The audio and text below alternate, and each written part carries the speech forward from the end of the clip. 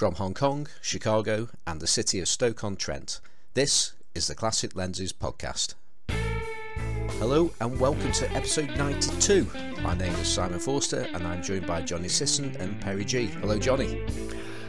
Good morning, all. And hello, Perry. Hello, good evening. Yeah, it's getting late in Hong Kong because most of the world, or a lot of the world I should say, the clocks have now gone back. They went back this weekend for Johnny, they went back the previous weekend for myself. But Paul Perry, you're now, where you used to start the recording of this podcast around about 9 o'clock in the evening, you're now starting after 10 o'clock.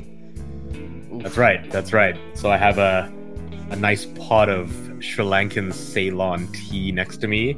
A little bit of warmth and caffeine to keep me nice and snug on the cold, frigid Hong Kong winters. And you, of course, have a shot of Malort in there too, right, Perry? Yeah. I haven't decided what to name that cocktail yet, but got to give a nod to our sponsors. Right, exactly. Well, good luck with that, Perry. All right. And we have a guest with us this week, because I'm delighted to say that we're joined by John the Trucker Torpedo Bruning. Hi, John. Hey, guys. How's it going? It's going well. And just for the benefit of our listeners, John is an acclaimed cat and American football photographer. I say American football photographer because obviously the game they play in America is American football and not football, so I just like to clarify that point. So it's great to have you with us, John. Thank you. It is a total honor to be here, honestly. You guys are so much fun, and you've kept me company in the middle of the nights when I've been trying to sleep after a long night of writing, and many times I've just been lying there listening to the podcast, just cracking up with the crazy things you guys say, and I've learned a lot. Yeah. Well, if we can teach things and if people enjoy what we're saying, then that's great. But most of the time, it does appear to be nonsense that we come out with. People tend to shout at us more often than they agree with us. But there you go. Okay, now we're going to head over to having a chat with John a little bit later. But I think to start off with, let's catch up with some of the things that we've been up to, and we'll go over to Hong Kong first while Perry's still awake. I've been up to a bunch that we didn't talk about last time, and I will save a lot of that for next time too. But got a couple new lenses, one of which is, well, I blamed the purchase on you, Simon, but that's not strictly true. And what else? I've been out shooting a bunch, both protest and street, and the few times recently I've gone out shooting with my girlfriend, you know how she uses my Hexar RF? She has decided that the 35 Summicron that I have is the only acceptable lens that she's willing to use. And so now I'm trying to figure out, what am I going to use when she's out there using the lens that I use the most? Just, I was going to say, just a question. I've seen that you've shared these photographs that your girlfriend has taken just between ourselves, and they are absolutely fantastic. Yeah. Does she share them is she on social media somewhere where people can see these things, or she keep them to herself at the moment? Because they're fantastic stuff. They're mostly to herself. I think she may have a somewhat secret presence, but let me check with her if she's cool with me broadcasting to our millions of listeners before I tell you where to find her. Yeah. But yes, her stuff is really good. Because, she's like a tiny little Asian woman, right? So she doesn't have that. She's so non-threatening. So she could get shots that I could never get. She can just walk right up to people in their face and just kind of, smile innocently and then just take a photo of whatever they're doing. And I'm standing there on the other side of the road going, I wish I could do that. So, and everything else I'm going to save for next week. So that's pretty much it. Unless you guys have good strategies for preventing your significant others from hogging your favorite lenses. Otherwise, over to Johnny. Yeah. Perry, given the lens that you just got, I don't understand your problem here. I mean, Right. Okay. Um, yeah. I mean, it's not like I don't have other lenses to choose from. That is true. But that's my go-to sort of default lens because it's fast. The throw is perfect for street. And basically, I tried to get her to try a few other lenses. I put the Konica UC Hexanon 35 f2 on her camera, and she was like, it's a little bit too smooth. The damping on the Summicron is a little bit nicer because it's got a bit of resistance. So then I gave her the Canon 35 f2, and she was like, this doesn't feel anywhere near as robust. It doesn't feel as nice to use. And I was like, damn it. That's hilarious. So are you not going to tell us about this Wonder lens? Have we got to wait till next week to hear about it, your new acquisition, or should we cover it this week? Well, I got two. I repurchased the old Canon 35 1.8, which I used to have, and I really, really like the way that lens rendered. But the one that I used to have, it didn't focus quite accurately on my rangefinders, so I sold it to a Sony user at a discount.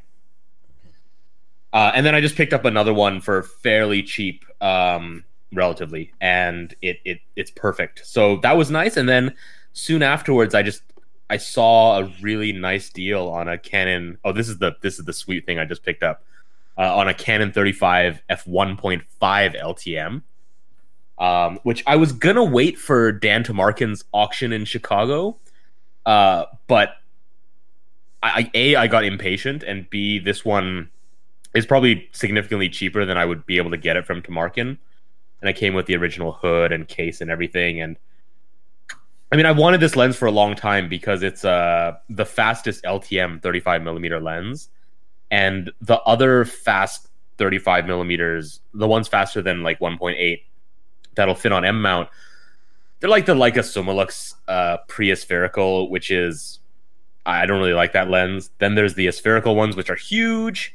There's the Voigtlander Nocton, which I have a love-hate relationship with, and I've bought and sold like millions of times.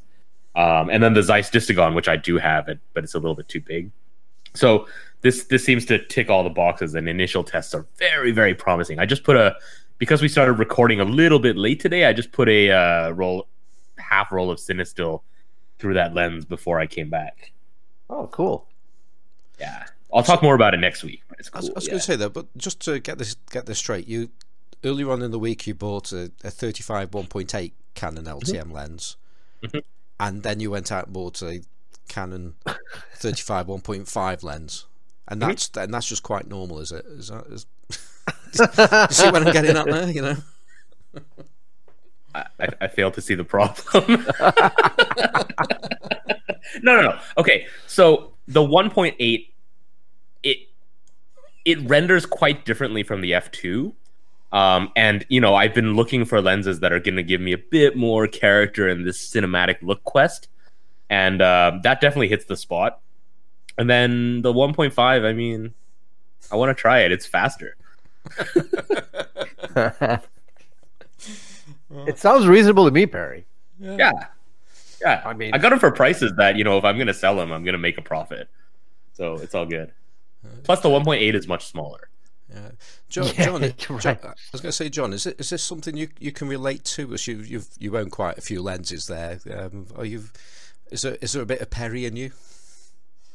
Oh yeah, except I think we're operating at different levels because the like the 35-1.5.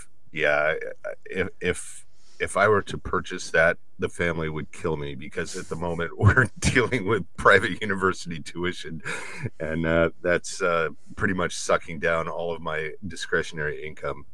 So like last year, to keep my gas habit fed, I just started buying Kiron zooms. Those were like 10, 15, 20 bucks a piece. So yeah, but I have a thing for Angenieux lenses. Yeah, and those are pretty expensive. But back in the day, I was purchasing a couple of those. But yeah, then my daughter decided to become a biology major, and yeah, that sucks a lot of my income down. It's interesting there how you were buying lenses just to even though they were cheap and they weren't particularly desirable in any shape or form, but you just felt better for it. That I've got a new one. I've got a new lens. I can try it out at least, and then move on to the next. Oh yeah, totally. And honestly, I was completely surprised about how good these zooms really are. You know, just reading online about classic lenses when I first got into this calling. It's not really. I guess it's a passion or a hobby. I don't know. It's sort of a way of life, I think. Uh, and pretty much everything I saw online was, don't even bother with the old zooms, but some of them are actually pretty good. We're absolutely guilty on this show of helping propagate that point of view about being anti-zoom as far as old zooms are concerned. We get asked ask questions occasionally about what's a good zoom, and we might reluctantly talk about a few of the better known lenses which are viewed to be at the top of the zoom pile, like the Minolta MD 35 70 3.5 constant, for instance. That just seems to be like a standard answer that comes out, but it is a bit of an anomaly, really, because many of the lenses that we cherish and love and admire, we do so because of their inherent problems. What we call character is usually an aberration of some description, and by the very nature, older zoom lenses are flawed lenses compared to prime lenses of the day, because it's very difficult to make a zoom lens correct at every single focal length and so on, and they also tend to be slower, and I think that's actually probably the bigger reason why we don't get too excited over zoom lenses. But we do see photos posted with zoom lenses, and frankly you would not know specifically that it was a zoom lens. You don't look at these photographs and thinking, oh, that's no good because it's obviously been taken with a zoom lens. It's just a nonsense, and it's a snobbery, really. But it's also about really where people's interest lies, and I think that people like the faster primes. They just, in some way, they're nicer to hold, but the usability of a zoom lens and for the main part, the image quality that people get out of them, whether it be on digital or on film, is perfectly adequate. And if you've got the right photographer behind that lens, then you're going to get really good photos. I agree. I think for what they are, they're pretty good. I took an Access 35-70 f2.5 to the old Umatilla Chemical Weapons Depot out in Eastern Oregon earlier this year and photographed a training exercise at sunrise. And the photos I got were astonishing. I mean, they were weird. Some of them were very, very soft. I shot into the sun and silhouetted the soldiers. And then I took that lens and photographed a bar band in Vancouver, Washington. And it's not super sharp. It's got tons of character. The bokeh's a little weird, but I got this lens for free. The local shop owner handed it to me. He's like, I can't sell this. Nobody wants something called Access. And I figured, you know what? If I'm out in the middle of the Eastern Oregon desert and I bang this thing, or one of the soldiers runs into me, or I fall off a bunker, I am not out any money other than maybe the body. But, taking expensive lenses out and doing, like a photojournalist shoot is problematical for me. I try to protect the pro level glass that I've got. So taking that lens out was an interesting experience. And after that, I started taking all sorts of different classic lenses out to those training exercises. And the zooms, they function in that role, broad daylight, just fine. And at one point I was taking night photos on a tripod with a Kiron 28-210 walk around that I had completely rebuilt. And I was surprised at what it was getting. I was really amazed. Well, back in the day, those super zooms, as they were called back then, those a wide angle all the way going through to a decent telephoto length. I can remember those actually coming out, because that was when I was initially getting interested in photography in the mid to late 80s, and that's roughly around about the time when those lenses were coming out. I think Who was the first one now? I think Takina. I think they were the first people to bring one out, but they were certainly, it was the third party brands were pushing these super zooms, and a lot of people even back then were looking down on them and talking about the resolution of them isn't as high, and and this is obviously in the days of film, so even then there was a little bit of a stigma attached to them, but I mean, I used to use zoom lenses back in the day, and I used to be very, very happy with the results I used to get with them. So, but yeah, it's a good point there. If you are going to go out and do photography in it, and you're putting your equipment at risk, it tends to be the lens that's the most at risk, and therefore, if it's only worth pennies, then you can be a lot happier with the kind of abuse that you may be about to give it. Truly. With that Kiron Super Zoom, when I first got it, I think I paid under $50 for it. And at the time, Ed and I were really trying to work on using off-camera lighting. So anybody who came to the house, if they were going to sit down and play cards or something with the kids, I had a softbox set up. I had lights all around the table, and I would just sit there and I'd practice and shoot photos of them. And I actually shot indoors with that Kiron at 210. And I could not believe how good the portraits came out. I was astonished. That lens is surprisingly sharp for the focal range that it has. So that was a total keeper. I mean, they're never going to compare to the primes, of course, but there are times where I've found, you're running around, running and gunning some event, and having a prime, it becomes a liability because you cannot move fast enough to capture the action properly. So having the zoom makes sense. Yeah, what you just said there about the being particularly good at 200mm, though, that can actually be one of the properties of many zoom lenses, because most zoom lenses appear to get used at one end or the other. Yeah, totally. Yeah. So so you've got a 28mm and a 200mm lens. That's nothing in between. And the other thing is, they can't. Well, they're usually optimized at one end or the other, and I would probably imagine they're probably generally more optimized to be sharper at the telephoto end than the wide end. So I get the feeling it's probably easier to make it sharper at that end than it would be to make it sharper at the wide end. Plus, you're going to be looking more at the details in a photograph when something's been taken with a telephoto lens. I'm guessing anyway. I think that's just human nature. Yeah. Okay. I just think I just took that away from Perry there. Although I think that might have been sort of closing with what he was saying, because he seemed to be a little bit circumspect about talking about what he's done this week, because he's got so much to say. So should we carry on with your week next week, Perry? Yeah. I was that was my attempt to bat it over to Johnny, asking for advice on how to get my girlfriend to let me use my Summicron. I don't know anything about women.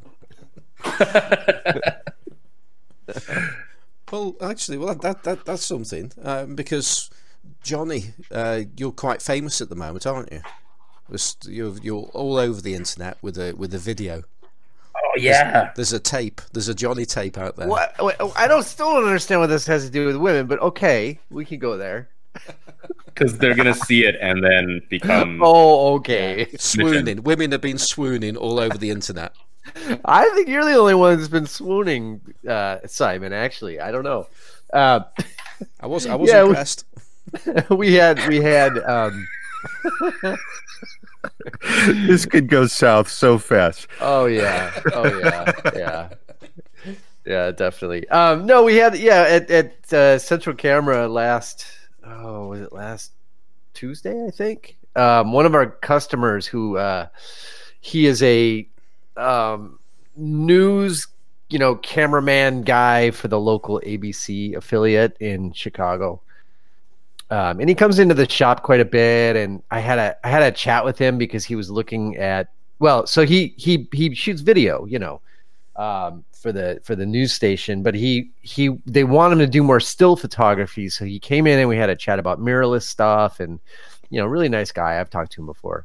But he sort of he kind of showed up out of the blue, or called up out of the blue, about a week later or so and said, "Hey, can I come in and do a little story on you guys?" And the owner's like, "Yeah, sure, whatever." So he comes in and he just started shooting and did some interviews with myself and other staff folks. And it's one of those things, people come in a lot to the shop and do things like this. So every once in a while there's a little story on us, because we're one of the older businesses in Chicago, certainly older businesses downtown. And it's a quirky place. So every once in a while we get a story done on us. But so he does all these interviews and we're talking, and you never know if or when they're actually going to make it onto the actual news. So we figured out it'll show up in sometime in the future. And then people started coming in and saying, "Oh, I saw you guys on the TV yesterday." We're like, "What?" So I went searching around, and I found the video in fairly short order. So yeah, it was neat. Everyone, like I said, every once in a while somebody will come into the shop. We had a news crew in over the summer that did a little mini feature. Also, we have a lot of students that come in from the various universities, and they'll do stories for the student paper or whatever. But yeah, this was pretty neat. It was I guess I'm still not sure what time of day it actually aired, but a lot of people seem to have seen it. So yeah, it was a lot of fun. And he was a nice guy and talked to many different people at the shop. So yeah, it seems like people really enjoyed it. So that it's only about 3 minutes or so, isn't it? But how long were they actually filming on the day? He was in for about, I don't know, an hour or so, hour and a half. And he came in when it was early, which was good because it gets busy there. As we get into the afternoon, it gets very busy. So he came in early and it was quiet, and we had a chance to chat, talk to a few different people. And then he kind of stuck around and got some shots of, just the action there at the shop, people coming in, us talking with people and that sort of thing. So yeah, I guess he was there, an hour and a half. That so sounds, when you were, I was just going to say that sounds pretty slick to me. Relatively short period of time he was actually there for, really. But looking at the output, well, he's just kind of a one man team. He had one of those high-end Canon digital video cameras. And I actually set him up with an LED light on a light stand, just so he had some additional light, which was super easy. And then he just kind of walked around and did his thing. So it worked out pretty good. It certainly didn't interrupt our day. And the boss is generally pretty happy to do that and tell the story of his family's, how they started the shop and his involvement in the shop. And so yeah, it was good. He had a good rapport with everyone. So when you say you had a high-end Canon, you're talking about the C series, right? Right. Mm-hmm. Exactly. Not a DSLR, like a proper digital video camera. Yeah, because after we had Bill Pavetto on, and we spent quite a long time talking about Canon EF mount cameras. Yeah, there were a couple of people who in feedback to that episode said things like, "Why didn't you guys talk about Sony?" And I was like, no. If you're doing proper like video, real cameras, yeah, like real video cameras, 5D, right? Right. So when you were talking to this guy about mirrorless, did you sell him a Sony? Well, we don't carry Sony at the shop, so I wouldn't have a Sony to sell him. And he wasn't really interested in the Sony anyway, so that worked out fine. But I talk to people about everything. If people ask about mirrorless, it's not like I pretend like Sony doesn't exist because we don't sell it. I talk about what's good and what's not good about all of it, and then they can kind of decide what they want. I don't need to sell somebody on something they don't want, So no, he was very interested in the Fujis because he liked the controls on them.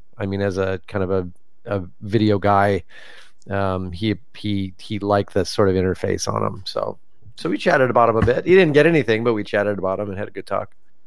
Nice. Yeah, it was fun. Okay, and apart from being on the telly, what else has been happening? In Switzerland? That's about it. It was a fairly quiet week. It was just a busy week at the shop. So before we properly introduce our guest, then Johnny, is it snowing in Chicago? Oh yeah, it had snowed. Yeah, so it was. We had the. I guess it's a holiday. I don't know what you call Halloween. It's a holiday for kids, whatever. Halloween. So we had. I think we had like 3 inches of snow on Halloween night, which is great because screw the kids. Like I remember being a kid, it was always freaking snowing and raining or whatever. So these kids are so freaking soft. They need a little snow on Halloween. They could have come to Hong Kong to trick or treat, and they would have got about 300 tear gas. Tear gas. Yeah, right. I wouldn't be all for tear gassing them. That's fine too. I mean, oh my god, that sounds like a reality series. Yeah, and there was only trick or treating. Yeah, well, there was only one shooting apparently. Only one trick or treater got shot in Halloween this year, so it was kind of a quiet. I would credit the snow for that because usually the number of shootings go down as we have weather events. So yeah. Anyway, it was Halloween and there was all that goofiness going on, and yeah, and it was snowing like hell. It was actually pretty wild because when you get snow relatively this early in the year, the trees still have leaves on them. So now you have like all the trees with the leaves turning, and then they're covered in snow, big like thick, heavy white snow. So it was, it's kind of unusual. It's not your typical looking snowstorm. No, that's good. Yeah. We'll move over to. We'll hand over to me about what I've been up to this week, and the answer is not a great deal at all. So this will be a very short section. In fact, the only thing I've actually done of any kind of note this week is I've listed some lenses from my cupboard in my effort to raise the funds for me to justify keeping my 75mm Biotar. And so on eBay right now, I'm looking at them at the moment. I'm feeling a bit uncomfortable about it as I'm looking at them. I'm thinking, and one of them's got bids on it as well, so I'm thinking, well, that's definitely gone now. But the first one being my 50mm f1.4 Canon LTM, which is out the door because of the one that we talked about last week, because I now have Coles. So I don't need that one anymore, and I want to have Coles. So that's on its way out at the moment.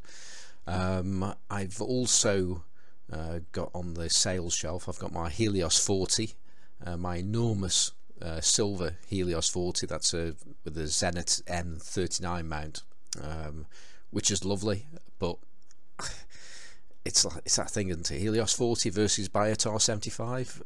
I want the Biotar 75, even though really the difference is not that great. It just handles. It's pretty big difference. It's in reality, you look at the photographs, it's not, but it's actually, as I said before, I prefer the 75mm look over the 85. I feel it encourages me to use it, and I just prefer the handling, but it's smaller, lighter. It's a big beast, is the Helios 40. And then next to that, I've got a Nikon, in fact, not even it might not even say Nikon actually, because it's one of the old Nikon lenses, and it's an 8.5cm f2, which I'm longingly looking at the moment, thinking, am I doing the right thing? But it's a particularly good thing in itself, because it's a Nikon that actually focuses the right way, as opposed to all the other Nikons. Because this is an LTM lens, they made it to focus in the correct way, and it's a really nice lens. And I'm going to miss it because it's not particularly big. It feels great. It's the best Jupiter 9 I've ever used, because it's a Sonor lens. It's basically got the same lineage as that, and which obviously goes back to the Carl Zeiss 8.5 centimeter Sonnar f2. And then finally, my LTM 105mm, it's a 10.5 centimeter f2.5 LTM.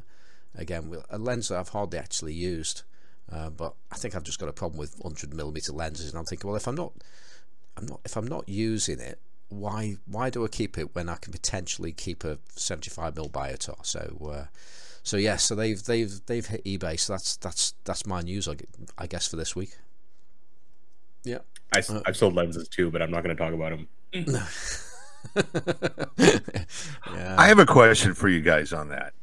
Like, I can't sell any of my babies. How can you let these go? I mean, it drives me crazy because there's things that I need to just get rid of, and I can't do it. I just hang on to them. The way I think about it is, like, if by the time you have like 100 children, you might as well sell a couple of them every now and then. Holy crap! Classic Lenses Podcast, where we hate children. It's a Monty Python moment. That whole Catholic song. What was it? Every sperm is sacred. That's it. Yeah. We've got to sell the lot of you. I know what you mean, though. You know, Johnny and Simon, they're in the business of selling lenses, so I assume that they find it a little bit easier. But I struggle similarly. And when I decide to sell a lens, it's usually, I don't know, it's usually because I'm 100% convinced that I'm not going to regret it. And even then, like this 35 1.8 Canon that I just bought, I used to have this lens, and I have now repurchased it. So I'm very often wrong when I sell a lens. But the one I sold tonight, right before we recorded, I'm pretty sure I'm not going to rebuy because it was the 40mm Summicron. And I have the Minolta M Rocore version, which I bought for half the price, and they're the same lens. So that's why I sold the Summicron. I think. God, sorry, Joe. Oh, I'm sorry, Simon. I was just going to say, making the decision on selling something, I always err on the side of keeping the classic lens. So last year, I ended up having to make a choice between selling one of my Angenieux lenses or a Canon EF 300-2.8, which I was using as a sports lens. And I assumed that I was, with Ed graduating from high school, that I was done shooting football. So I sold the EF, and that set a precedent. I just started selling off most of my older autofocus lenses and not selling the good classic stuff that I have. And now I just get grief every time we go out from Ed. Why did you sell that 300? I need it. So in January, I'm going to be repurchasing that one for him. Wow. I for myself, I mean, I have a much better time selling other people's lenses, which is why that's what I do for a living. But I don't sell a lot of my own lenses. I'm kind of like Perry on that one. Like, if I'm absolutely sure I'm not going to use it, or if I have 3 copies of it, then I'll sell it. So, yeah. So I haven't sold a lot of lenses. Actually, there's a few notable exceptions to that. I mean, one being the lens that actually Simon has in his hands right now. I had famously sold to Carl because I had 2, but I thought I had 3. So when I realized I only had 2, I was like, oh, I've only have 2. I meant to keep both of those. But Carl really needed a non-wormy 51.4. So I couldn't hold out on getting that lens to him. He really needed it. But I mean, because I have 3 cameras, identical cameras, the Canon 7S, and I thought I had a lens on each one, a 51.4. 3 of those? Yeah, I got 3 of them. Jeez. Yeah, I need to sell like 2 out of the 3 of those. There's another good example. So yeah, I mean, and the other one was I sold Robbie. I had 3 copies of the Olympus Pen 25 2.8, the Pen F lens. and because I just kept coming across them like at ridiculous prices in the middle of the night on eBay. I'm like, well, shit, I gotta get that. It's only like $58, you know. So I finally sold one of those. So Robbie has that lens. But I don't sell a hell of a lot of lenses. Oh, well, and then what I'm doing now is more as I'm trading things because I don't like to go with a whole run around of selling stuff anyway. And so I traded, just recently we talked about it. I traded an Olympus XA and a couple of robot cameras for that Rocore.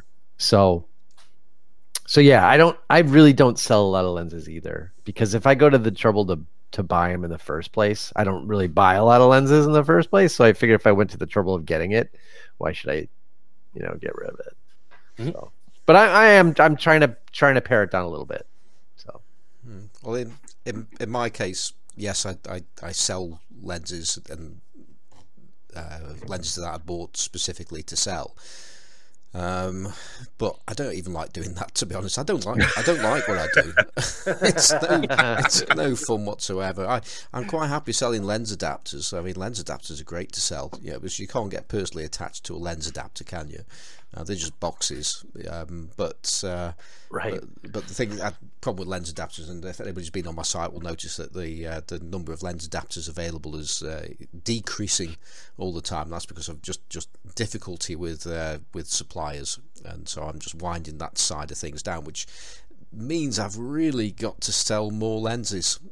So yeah, I'm creating misery for myself. But the thing is about these lenses that, as I say, they've come out of my cupboard. They're lenses that I've had for a number of years, but they are lenses that I haven't used for some time. In fact, I think I put a sample shot up with the Nikon 8.5 centimeter with the advert, and I think it was probably the last photograph I took with that lens, and must be about 2 years ago, and it's an LTM lens, and I think this is leading me to somewhere else now.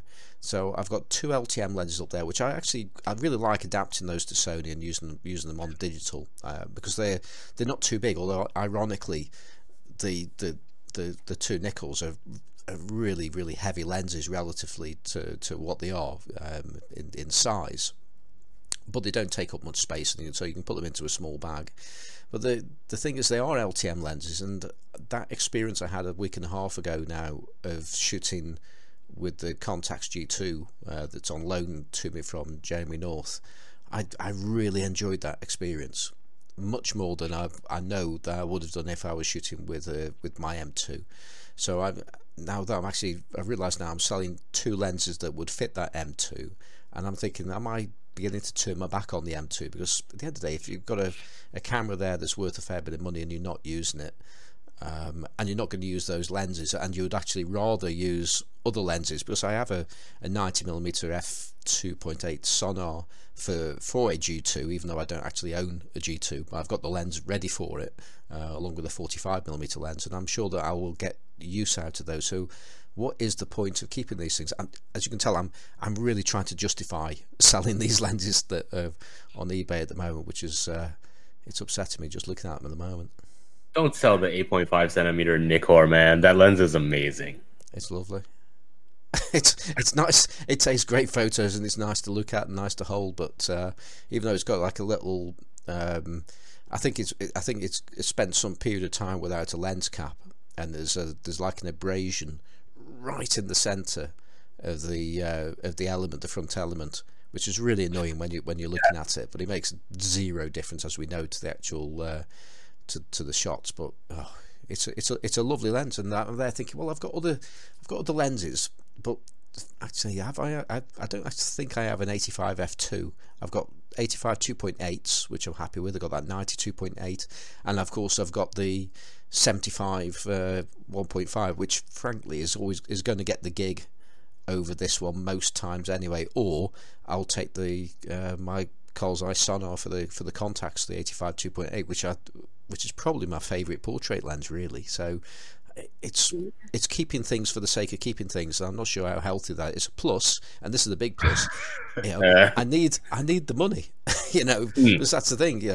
I work for myself, so if I don't sell things, then I can't pay the bills, And if I'm going to keep nice things such as a 75mm Biotar, then I have to justify it, and really it makes sense.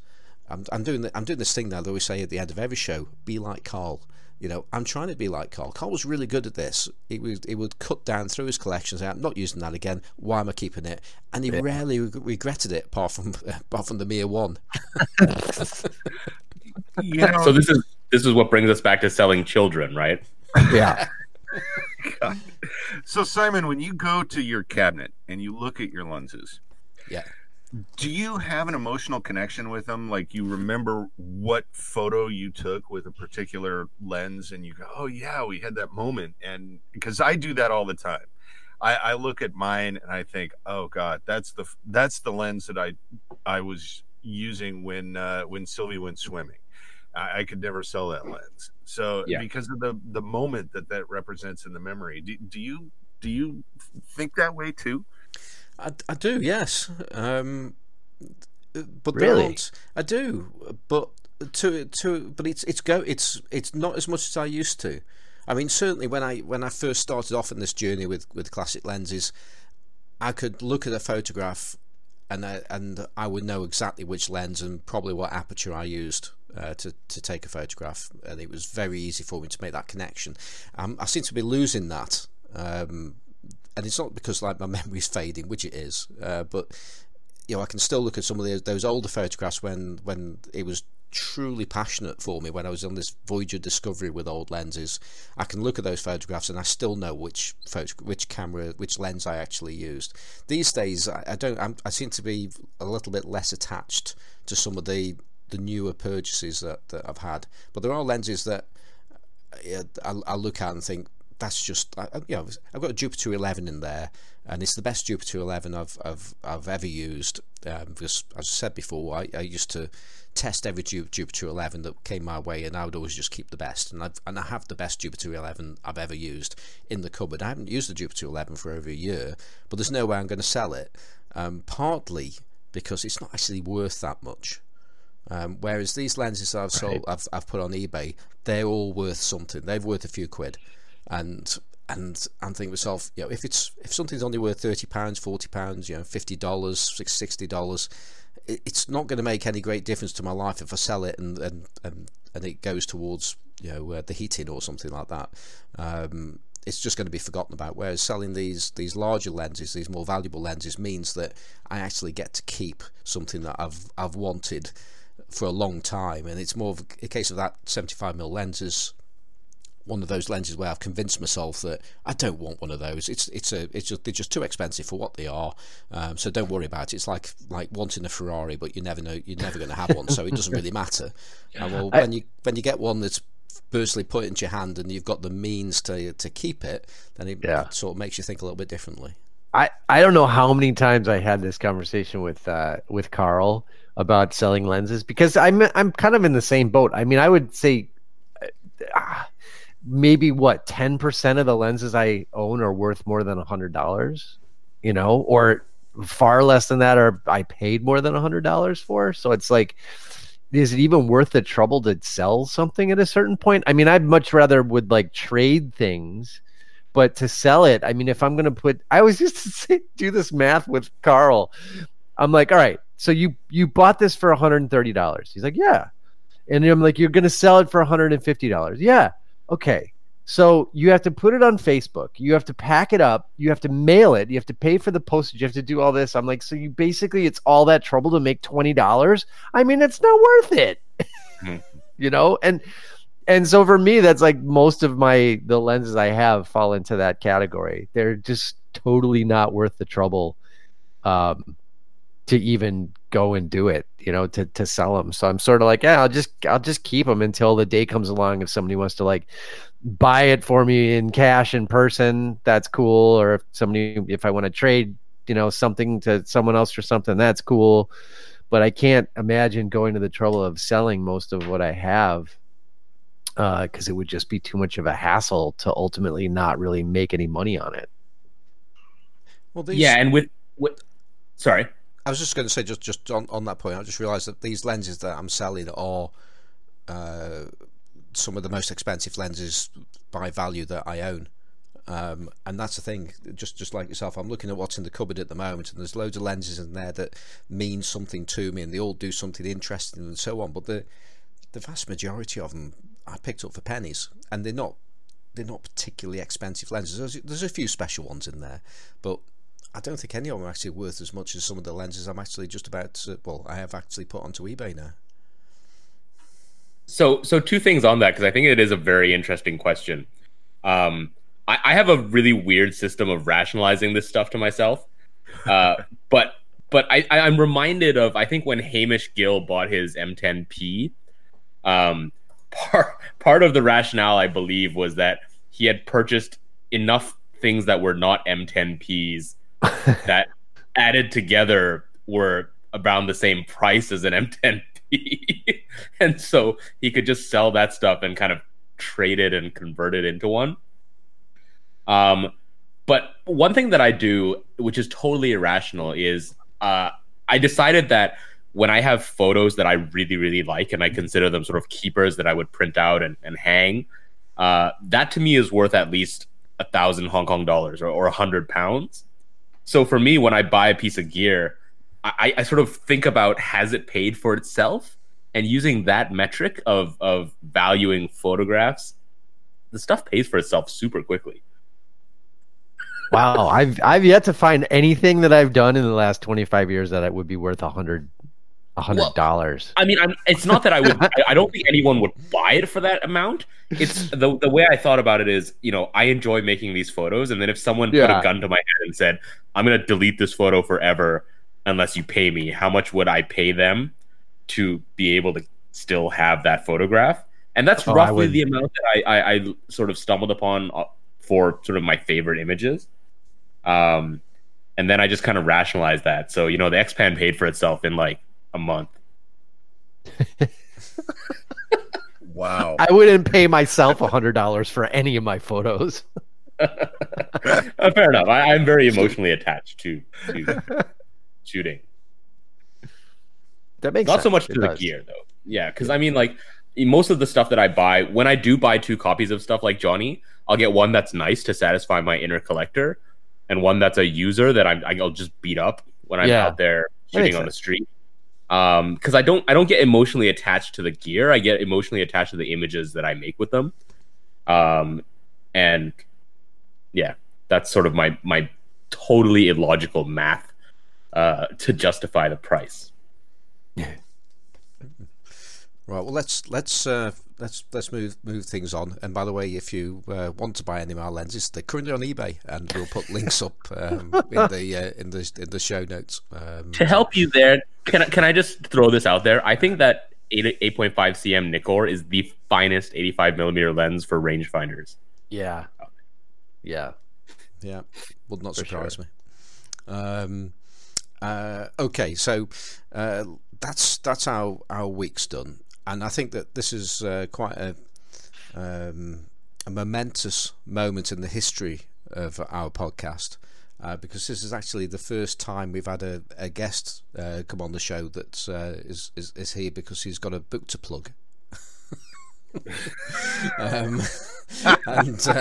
So John, I'm teasing you there, and you know that apart from being an avid, as we said before, cat photographer with classic lenses, you're also a published author, and you have many books to your name. I think actually on this page here, I think it says you've got 15 that you've been involved in, but you've done some co-authoring of some books as well, haven't you? Yeah, the total's actually, I'm working on 23 right now. So right. Race of Aces is 22. Right. Well, that's it. So you have a new book coming out next year in January, I believe it is. Is that right?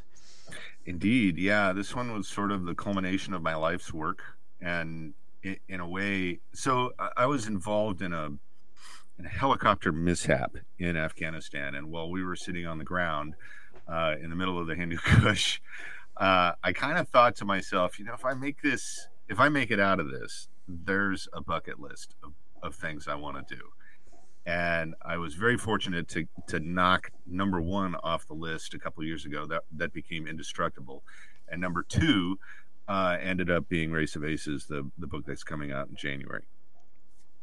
Right, and I was going to say this is where we first come into contact, because there was an episode a while back, an infamous episode where we first discussed. I'd say it was with Mike Novak, when we were talking food and Jeppson's Malort, and somehow that led to you writing into us and telling us about things that you might wanted to have done with trucker torpedoes.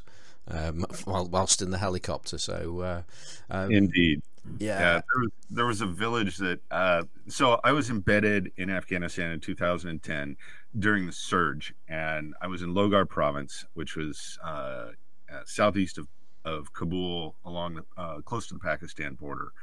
And the Kabul Attack Network, which was the insurgent network that was feeding the insurgency in Kabul itself, weapons and explosives, ran through old supply lines that dated back to the Russian war in the 80s. So through places like the Sorkhab Valley, which is north of our forward operating base, and so I arrived at a very busy time with a National Guard Chinook helicopter unit, and from there I went out on ground patrols and flew a lot of air assault missions. I spent about 100 hours in the back of Chinooks and Blackhawks taking photos of what the air crew were doing, and I have no idea where I was going with this, except that that's what I did while I was out there. And my intent was to, I was actually a true volunteer. I wasn't assigned, I wasn't working with any newspaper or anything like that. I went out, I wrote stories for the small town papers back home in Oregon. And then from there, I kind of branched out, ended up writing a couple of magazine articles and things like that. And when I came home, I sold my photographs to the Hoover Institute to pay for the trip. So that ended up being the one thing. I sold the photos, and then I sold my little black sports car, which still kills me. But I was basically gone for 6 months without an income, so I had to do something to pay the bills. So I sold my Pontiac Solstice and the photographs. So I'm just thinking about the process here. So how did you actually get? How did you find yourself in a Chinook in Afghanistan? Because you're not you're not in the army or air force or whatever it is. This is from a journalistic point of view. So what's the story that gets you into that position? Well, it dates back to my sixth book, called The Devil's Sandbox. There was an Oregon Infantry battalion that was sent into Iraq right at the start of the insurgency. And they were in one of the worst sections of Baghdad, northeast, where right on the edge of Sadr City and north of Sadr City, at a time when the Shia uprising, the two Shia uprisings in 2004 took place. So they were right in the middle of that. They also had elements that were in the Second Battle of Najaf and also Second Fallujah. So they saw a lot of very heavy combat. We had, I think there were about 800 guys total in the battalion, and one female who was their photojournalist, Rebecca May Bruns, Sergeant Bruns, incredible combat photographer. The battalion came home with 77 Purple Hearts and 9 men killed in action. So it was the most combat that any Oregon unit had experienced since World War II. So one of the soldiers was engaged to my daughter's first grade teacher. And when he came home on leave in September or October of 2004, he'd just come back from the Second Battle of Najaf. And he started telling me the things that he saw and experienced, and they just didn't bear any resemblance at all to what I was reading in the paper about the battles. So when the guys started coming home, I started interviewing them, and I wanted to go out, but with them and be out there with them. But by the time I really got into the mindset that I was going to make a jump from writing history to contemporary military, they were already en route home. So the moment that sort of solidified that for me, I was watching the Chalks come home, the flights coming home at McChord Air Force Base. And I was shooting photos of these reunions on the tarmac. And all of a sudden, a shadow crosses my camera. God, I get emotional just thinking about this. And I hear, "Hello, John." And I pulled my eye out of the eyepiece and I look up, and here's one of my wife's students looking at me in uniform. And the thing that got me was I had no idea he was in the service. I had no idea he was in Iraq. And he was my wife's favorite student. And he now has a distillery, and I drink his whiskey when I write, when I sit down and write up in the woods. So that was a moment I'm like, yeah, I'm going to write this book. I'm going to make this jump. And as I was researching the book, they got spun up and sent to Katrina. And I walked into the Oregon Military Department one day. I was going to interview the sergeant major of the battalion. And he's like, "I can't talk to you today, John. We're going to New Orleans as a result of the levees breaking and Hurricane Katrina." And I looked at him and I said, "Take me with you." And he walked next door into the general's office. "Hey, can we take John to New Orleans?" And he said, "Sure." So I found myself in New Orleans living with an infantry battalion for a month in September of 2005, which was probably the most life-changing experience I've ever had. I was far more traumatic and bonding in kind of an unusual way than Afghanistan. And it's also kind of the genesis of my love of photography was that time in New Orleans.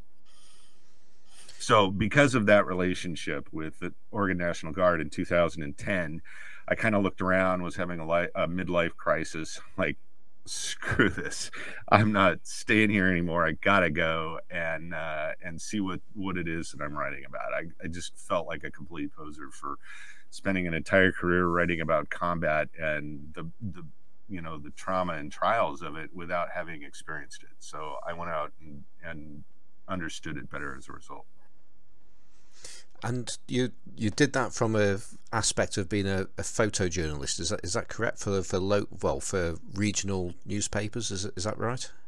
Yeah. Actually, I wrote a piece that ended up in the Oregon National Guard journal called "We're Not Leaving You Here, Brother," which was the story of how our Chinook started to catch fire as we were heading up. We had a platoon of Polish infantry aboard with just piles and piles of gear right in the center line of the back bay of the Chinook. And we were flying through the Hindu Kush to a little base called Azuristan. And this outpost was entirely manned by Afghan National Army, and they were surrounded by about 250 Taliban, and things were pretty grim up there for them. And the helicopters that were going in to support that outpost had no force protection. There wasn't like a helicopter landing zone inside the base. It was outside, and there was like one strand of barbed wire around the landing zone. So they were taking fire. So the guys were not super thrilled at having to go do this because we didn't have Apache escort. We had no gunships that day. And as we were flying up there, the crew chief who was sitting on the ramp attached to a line that connected him to the helicopter. So if he fell out, he'd just be dangling by the cord. He stands up and unscrews a panel over his head, and all this smoke starts wafting out. And at that moment, I'm like, something's not right. And then I heard our pilot, command pilot, who is this freaking awesome guy from Georgia, Joe Neal. He was incredible.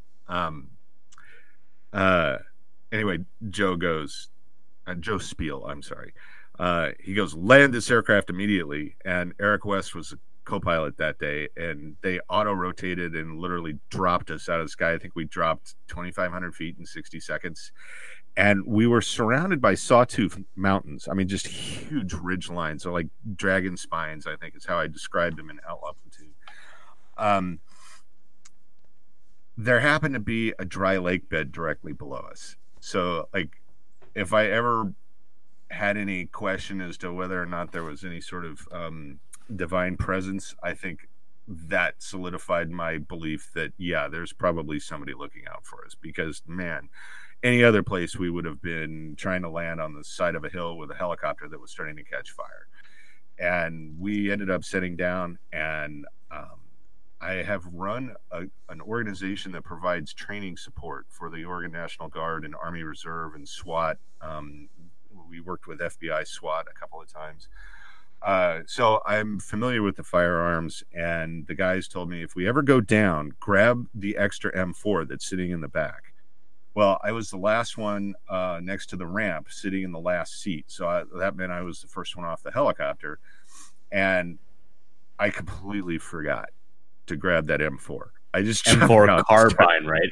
Yeah, not like an M4. Yeah. No, I was sitting with a Canon 7D, and I jump out, and I just start taking pictures of these Polish troops just bailing out of the helicopter and forming a perimeter to protect us. And that article and the photos that I took that day, I've never actually won an award, but a year after I got back, or the spring after I got back, I start getting all these congratulation notices on Facebook. I'm like, what? What? And the Department of Defense had awarded me a Thomas Jefferson Award for that article. So that felt good. It felt like the time there wasn't just for me and my own personal journey of exploring what the hell I was actually writing about all these years, that I actually did some good too. So, John, just one thing you mentioned earlier, and this is nowhere near as, you know, the same degree of seriousness as a lot of what you've been saying. Are you originally Canadian? I am not. By any chance? I love Canada. Okay, just you used the term hoser earlier, and I have never heard a non-Canadian use that term. Yeah, we had a Canadian in the dorms my freshman year, and we watched Strange Brew a lot, so there was hoser, that, and I grew up in California, so I have some surfer lingo in me too that still, you know, creeps up every now and then. So even though I wasn't a surfer, I bodyboarded. Hoser is like, everybody says, "Hey, hoser." I mean, it's SCTV. Come on. Yeah, I mean, Bob and Doug McKenzie. Yes. Yeah. Yep. Have a donut, you hoser. Oh my god.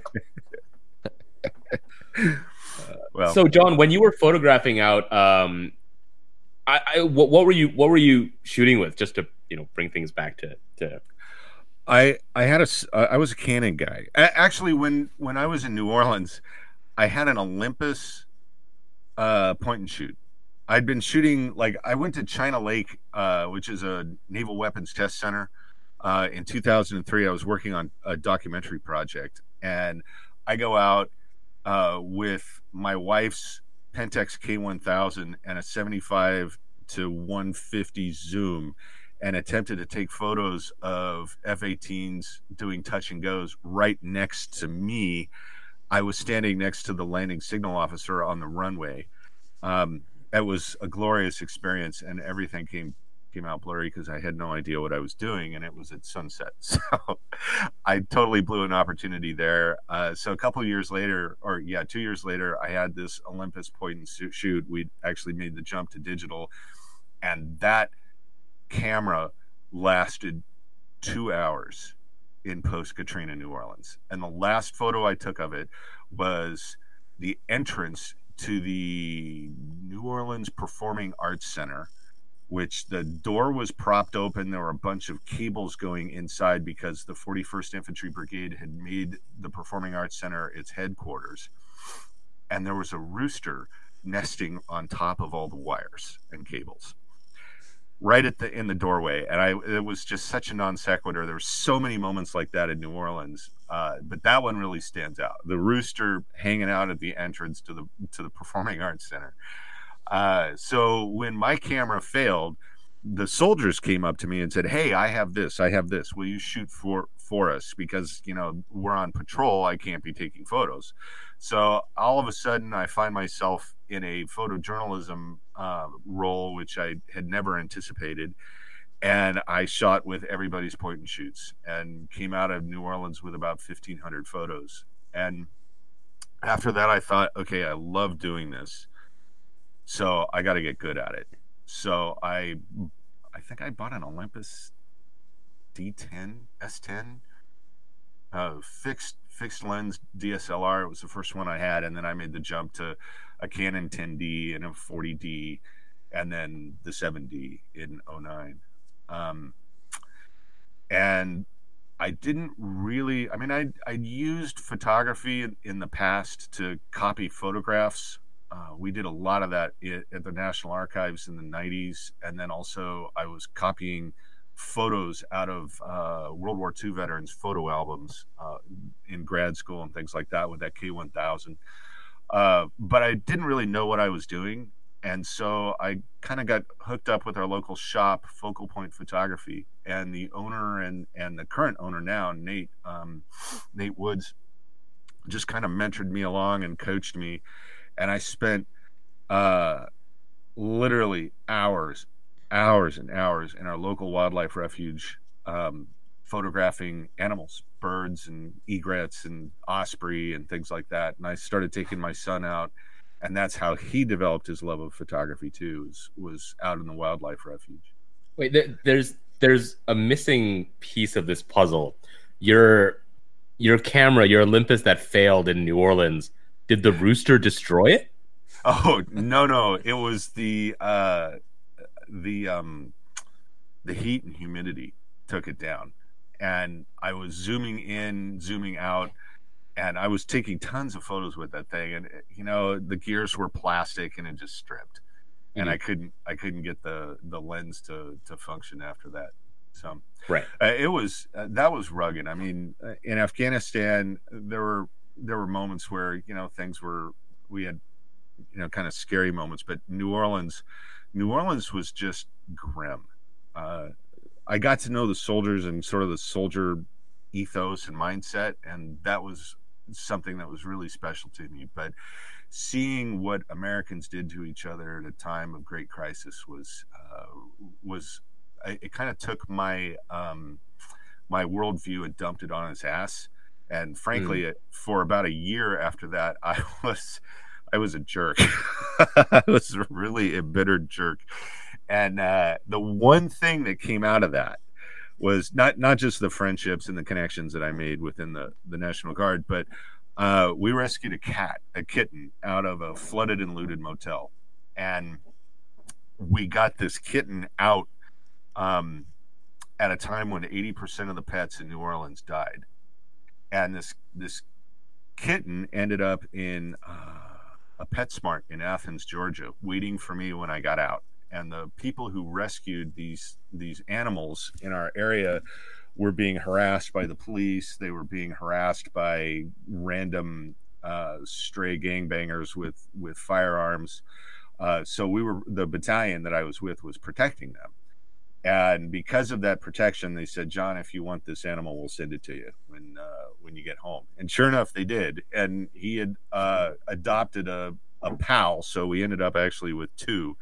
And my friend Sergeant Vince Jocks, who was a two-war veteran and had just come off a medical hold after being blown up in in Iraq in 2004, he rescued a puppy named Gustav, a little German Shepherd pup. So we ended up going to the Portland airport one night, and there were two kittens and a dog waiting for us. So that was quite a joyous moment. And we named the kitten Volunteers after the battalion, which is 2nd Battalion, 162nd Infantry, known as the Volunteers. And just either called him Vol or Volley. And Vol was the first travel cat I had. He went everywhere with us. And so I took pictures of him. And in 2009, 4 years later, I had a very, very, very close friend, almost like a son to me, get killed in Iraq. And for a while, I didn't think I was going to be able to write military history again after that. So I tried to write the story of how we rescued Volley and the subsequent adventures we had all over the place. I went to 20 publishers and they all said the same thing. The New Orleans stuff is too grim and nobody wants to read about that. So instead of pushing that, I ended up going to Afghanistan the next year.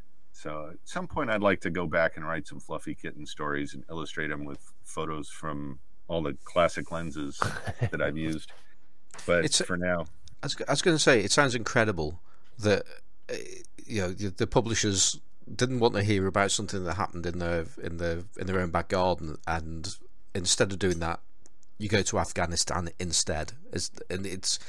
And I mean, we have actually had a bit of a chat about this before, and I know that the New Orleans side of things, and just from what I'm gathered, the soldiers' view of working in New Orleans at the time after the Hurricane Katrina was in many ways worse than being in Afghanistan. Is that about right? Oh yeah, and I would run into guys from like the 82nd Airborne when I was, or who had been in the 82nd Airborne in 2005 when I was in Afghanistan, and I would ask them, "Were you in Katrina?" Because we ran into your unit several times, and they're like, "Oh yeah, we were there. I was there." And I'd always ask them the same question, so what's worse? What's harder, Afghanistan or New Orleans? And they all said the same thing. And I felt the same way. It was New Orleans because it happened in our own backyard. New Orleans became a war zone. And as the levees broke and people were being flooded out and dying, there was so much looting going on just blocks away. I mean, like,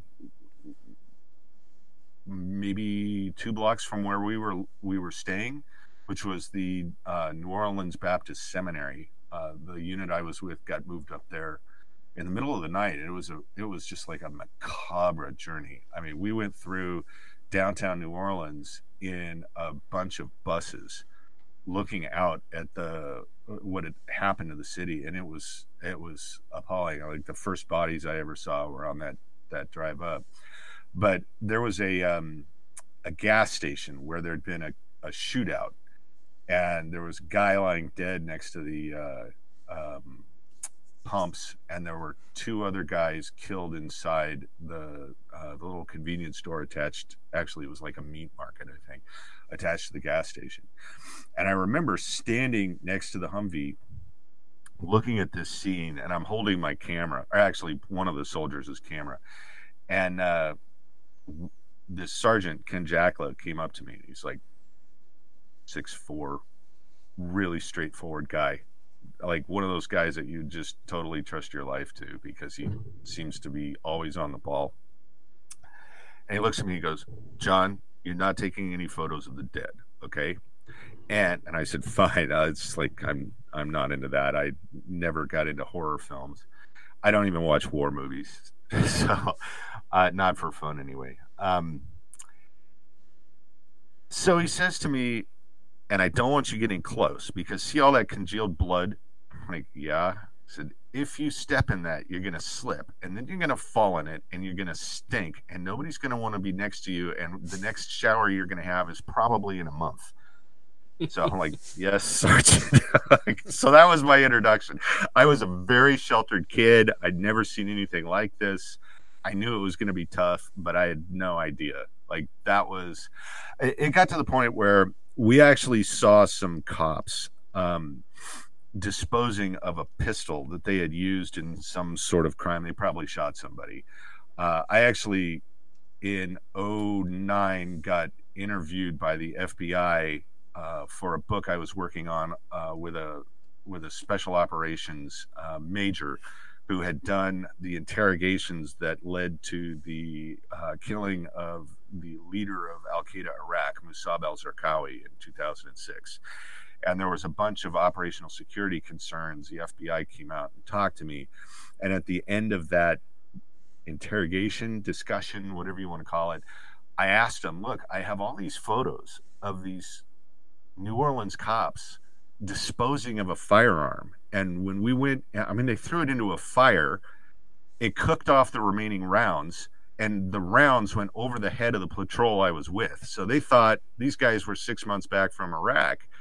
They thought they were under fire, and they just went into instant, combat mode, and they charged out through the little residential neighborhood we were in to find these guys standing next to this little fire they built by a railroad embankment.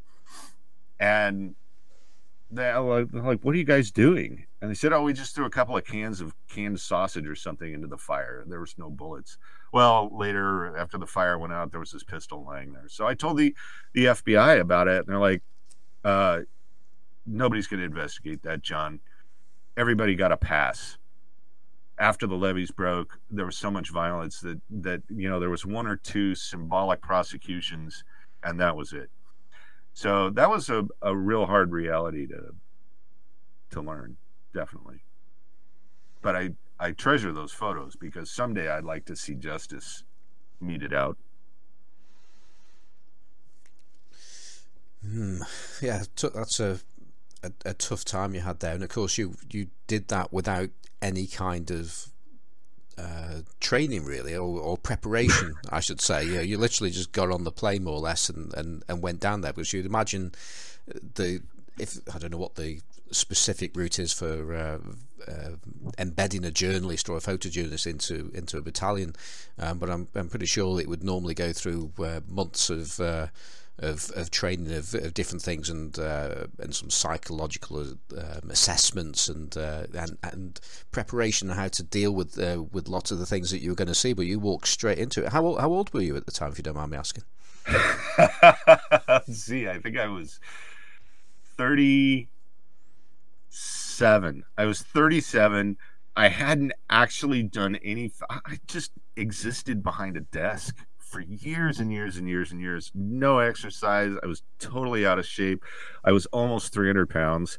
I go in there, and we're walking around doing presence patrols for 14 hours a day, and I dropped 30 pounds in a month. And this is the best way to lose weight. Live in the muck next to a bunch of really fit infantry and infantrymen. And okay. So here's the other thing. I was so clueless. We only had MREs to eat, right? Meals ready to eat. I didn't have a knife. I was so completely unprepared for this that I didn't even have a pocket knife with me, and I didn't realize that the Mylar MRE bags can actually be torn open by hand. I thought you had to use a knife. So I would just go through everybody's scraps, and I didn't want to keep borrowing knives, right? Like looking like a complete idiot. So I ate a lot of crackers, a lot of MRE crackers. I ate a lot of MRE peanut butter, which was great because it constipated you, and there was no place to go to the bathroom except an outhouse like 100 meters from where we were sleeping.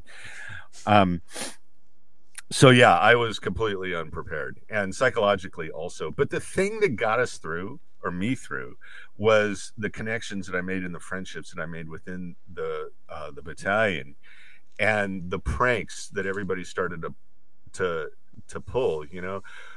One of the things I learned while I was there was that the local papers would publish anything I wrote about what their soldiers were doing. So I wrote for the Albany Democrat Herald, for the Forest Grove Times. I think I wrote a couple stories for the Statesman Journal. So anything I wanted to write about these guys, they wouldn't edit it. They wouldn't want a particular slant or anything, which wasn't the case when I was in Afghanistan. I was being given kind of directions from the Oregonian that would have essentially destroyed my relationship with the units that I was with if I had asked them the questions they wanted me to ask. So as I was doing this, one of the things you hear about the whole Band of Brothers connection with, within the warrior community, really that starts with a sense of respect and validation. And I experienced that for the first time. Like, these guys really respected me for being out there, despite how fat I was and how unfit I was. I was hanging with them, and I didn't go down. I mean, there were guys who were dropping from heat exhaustion who were far more fit than me. I mean, they'd have an IV bag in each arm, trying to get them to revive. It was pretty rugged. The heat and the humidity were just grim.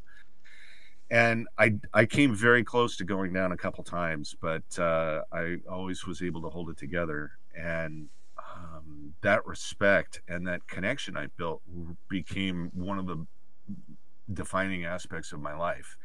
And the way they show guys who are not really part of that brotherhood, they like them, is they pull all sorts of pranks.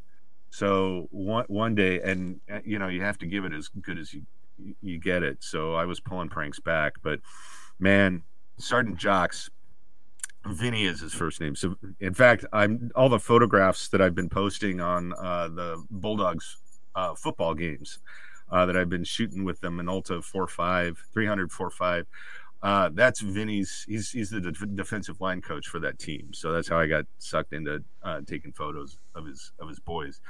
But Vinny was a classic practical joker, and one night or one afternoon, I was exhausted. We'd been out all day. It was like 4:00. We were going to be going out again that night, and I fell asleep. And my little spot was between a couple of rows of MRE boxes on the breezeway right in front of the music hall at the Baptist Seminary. And all of a sudden, I hear Vinny shout, "On your feet, the general's here." I'm like, oh my God. Okay, so what am I supposed to do? I wake up, like I'm not in the military, but I better damn well stand up if a general's going to come by. So I stand up and I reach down to get my glasses, and everybody's at attention by their cots or wherever they were sitting or sleeping. So the whole company's standing at attention. And I look down to grab my glasses, and I'm surrounded by porn magazines and bottles of hand lotion. And the porn mags were open. And this was not like Playboy. This was soldier porn, which is like German kink porn. Like, oh my God, I thought I saw a goat in one. So yeah, I'm like freaking out. Like I've got my little den of sin right around all these MRE boxes, and I'm just completely panicked, and the guys just all busted out laughing. It was all a joke. So yeah. Anyway, so yeah. So I when I came home, I gave all the photos that I had to the guys, and stayed in touch with them. They're some of the closest people to me as a result of that experience.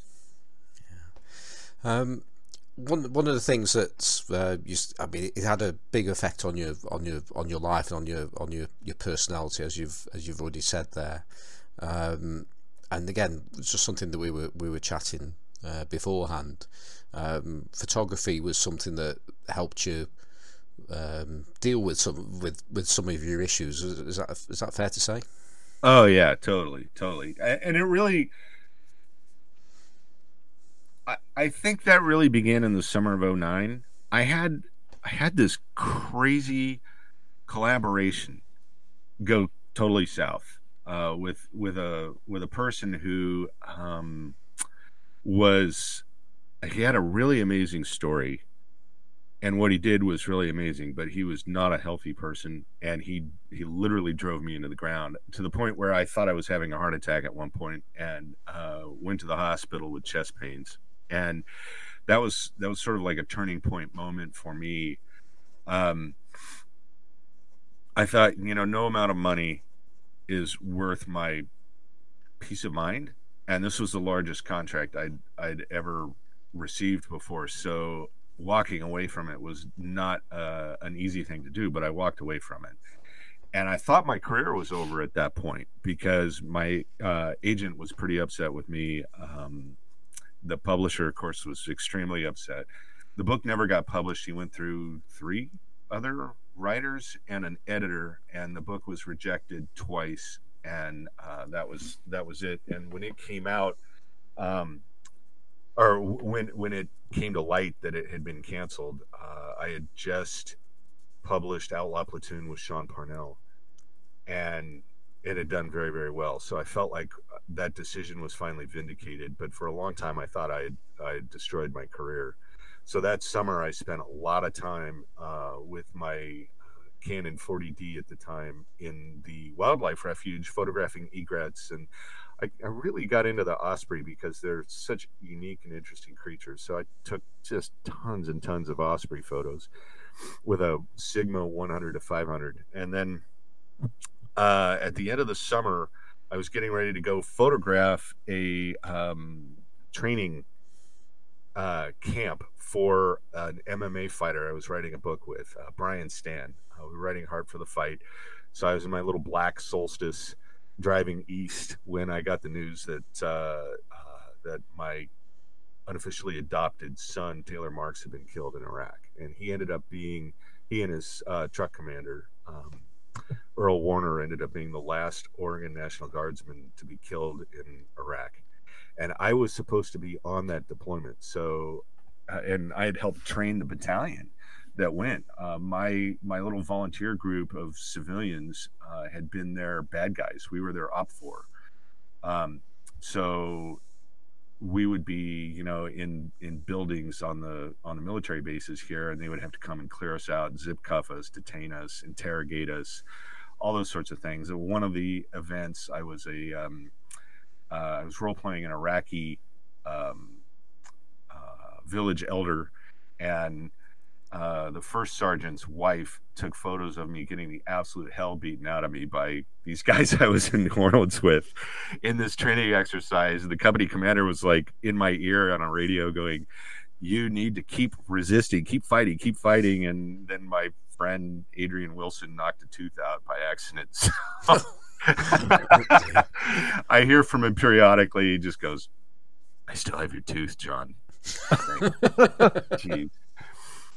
Anyway, I digress. After Taylor died, I basically lost myself in photography. I didn't think I was going to write military history again. I didn't think I could do it.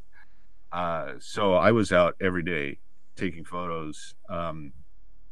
And eventually, when I went to Afghanistan, the photography had become not just an adjunct to what I do for a living, but also a passion.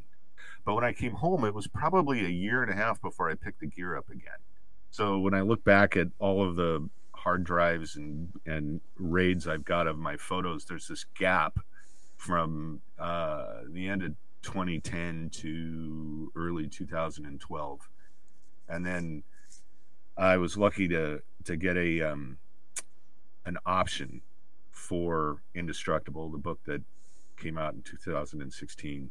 And Sony Pictures and Mark Gordon Production picked it up, and I used the money from that option to buy a 1DX, some lenses for the EF system, and then I was doing some theater photography, and the Sony A7R II had just come out. And that was, the first camera that I had ever seen where you could shoot in completely silent mode. And the 1DX in a movie theater, in a theater, sounds like a machine gun, and it's completely disruptive to the audience. Yeah. So being able to shoot in silent mode was vital, and that's when my love of classic photography really developed, because I was told, "Hey, you can adapt anything from any time period onto this." I thought, really? Wow. So I started shooting the theater productions with Angenieux's 70-210s and Leica 90s and things like that. I just started getting into it from there.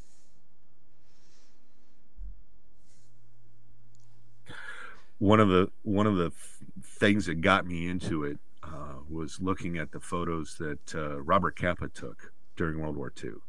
That guy, when you think about landing on Omaha Beach with a Contax 2 and a Zeiss 50, and you're literally right on the surf line trying to take photos of everything that was happening. What are those photos called? Like the Magnificent 11 or the Magnificent 13 that survived? I mean, my God, that's a real photographer right there. And then he later did the jump into Germany, the last airborne drop of the war, which was called Operation Varsity. And his photos from the landing zone in March of 45 during that operation are even more stunning than the ones on Omaha Beach.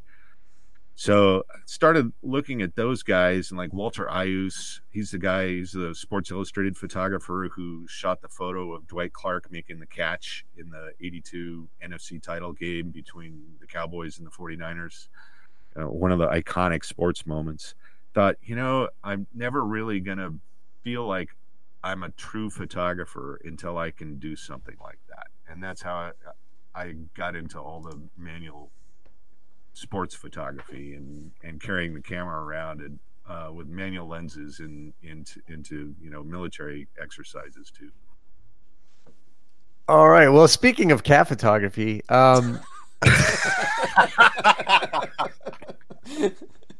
For the benefit of our listeners, we just had a little pause there, and we were just wondering, let's take it somewhere else now. And Johnny's done a seamless link, so we'll carry on with this cat link now. Yeah, so we've gotten to know your little menagerie of well photographed animals quite well. So I think everybody wants to know a little bit more about. If you tell us a little bit more about your subject matter. And I mean, I will say too, I'm amazed at the shots you get of like cats and stuff scurrying around with manual. I mean, I wouldn't even go there. I wouldn't even try. So I'm amazed at the shots you get of them actually. All right. There's some prophecy here that I need to come clean on. So in 2009, my volunteer group was role-playing various bad guys for Eugene SWAT. So the SWAT team comes out every year to Camp Railia, and they work on different scenarios. So we were bank robbers. We were at one point doing a domestic disturbance where one of my volunteers was our kid, and I was role-playing a husband and wife team with actually a friend of mine from high school named Allison. And Allison and I were screaming at each other, creating this domestic violence argument. And meanwhile, the SWAT team is silently getting a ladder to the second floor of the building we were in to get our role-playing child out of the house to get that person safe. And the whole argument that Allison crafted was that my cat photography was not selling, that we were broke. And at one point she screamed so loud, she said, "Yeah, and you're no Stephen Ambrose either." And all the SWAT guys outside just busted out laughing. And the cat photography and cat portraits that only my mother would buy became sort of a running joke for years. And then flash forward to 2015, 2016, this is what I do. Like every day I'm taking my family of dogs out with the cat now in 2018, 2019 to exercise them, and I shoot every day. So my subject matter are these animals. So that's how it all kind of came about. We have a Jordanian dog named Gwen. She was rescued by an Apache gunship pilot named Cassie Wiley, who is now a police officer in Nevada. And she and I had met in Afghanistan. She essentially saved my life. We went back to Azuristan, that little outpost that we were flying to when the helicopter went down, the next day. And everybody was taking fire going into the LZ, and Cassie suppressed a rocket-propelled grenade team that was shooting into the landing zone so that we could get in. And I ended up meeting her and interviewing her. She was one of maybe 2 or 3 female gunship pilots in the brigade, and we stayed friends. And she ended up finding these little orphaned puppies in a subsequent deployment to Jordan, and we raised some money and got 2 of the 4 out. and she has one, and I have the other. So she's the gold one. Then we have an Aussie Shepherd that was a rescue, and then that weird little bat-eared flying monkey dog that's sort of a proto-skunk cat thing named Musette. That was my daughter's dog. So those three come out, and the cat, the white cat, is Sylvie. And I didn't want another animal, but the kids wanted a kitten last year, so we ended up with two. And Sylvie quickly established that she has so much energy that she could not be an indoor cat. And I didn't want them wandering around the neighborhood, so I just got into the habit of taking her along for the dog walks, and she followed along, and I started taking photos of the way they were interacting, which just cracks me up. They're always doing something weird. So that's the genesis of that. But Johnny, you're a cat fan. Tell me about, you have a cat? Do you photograph it? No, she won't allow that. She does not allow that. She does not submit to photographs. She, as soon as I get the camera out, she turns away, turns her head, stops whatever she's doing, walks away. I mean, it's like she really knows, and she's like, I'm not having it. So I get very little opportunity to do any cat photography. Gotcha, Roger. Yeah. Well, I do a lot of testing on Sylvie. I'll get a new lens, and yeah. Everybody I know in my life is so tired of me photographing them that if I even point a camera their way, they just look at me and go, "Dad, stop it," or "John, get that camera out of my face." Sylvie never does that. I mean, she for whatever reason, I think she's a bit of a ham. So I'll put her in a tree. I have a bokeh tree.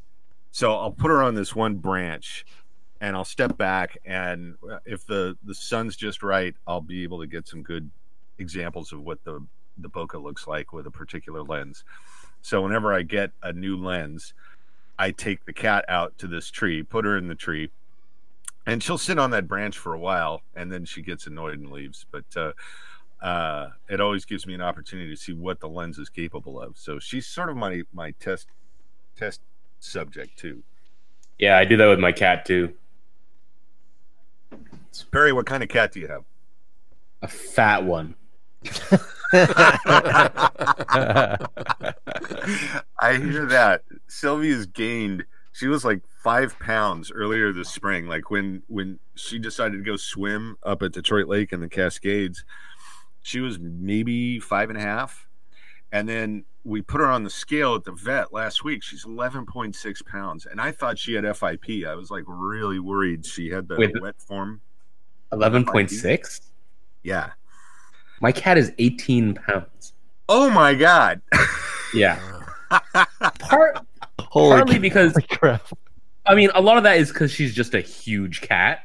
Like when she stretches out, I think she's a mix. I adopted her as a rescue in Canada when she was a tiny kitten. And I'm convinced that she's part Norwegian forest cat, partly because of how she looks. But also when she stretches out, she's like well over a meter long. Oh my God. Yeah, she I have a 3-seater couch in my living room, and when she stretches out, she will occupy all 3 of the cushions. Wow. So she's not like one of these little cats, but she's also incredibly fat. Wow, my cat weighs 5.5 pounds. So yeah, my cat would eat your cat. Sounds like it. Oh my God. But hey, Norwegian forest cats are beautiful. They are really, really good-looking animals. Oh yeah, no, she's gorgeous. I just, she's a very good photographic test subject. I do exactly the same thing and test most of my lenses on my cat. But every night she likes to sleep on my leg as well, which is not good for blood flow, I will say.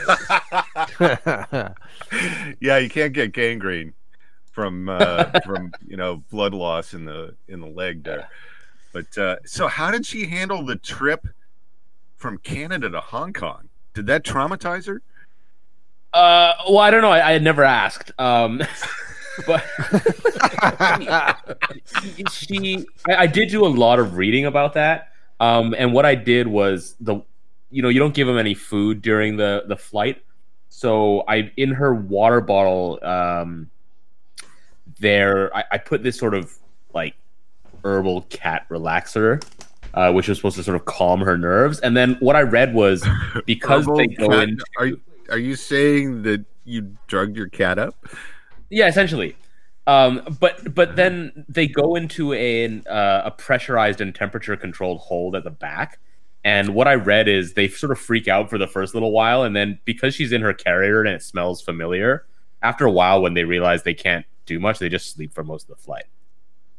So when she came out after the flight, she seemed totally fine. Just, you know, what cats do when they're in a new environment. Because she's an indoor cat, so it's not like your cat where, you know, she's running around all over the place. So when she's in a new environment, it's just like come out, find somewhere to hide, and then slowly explore.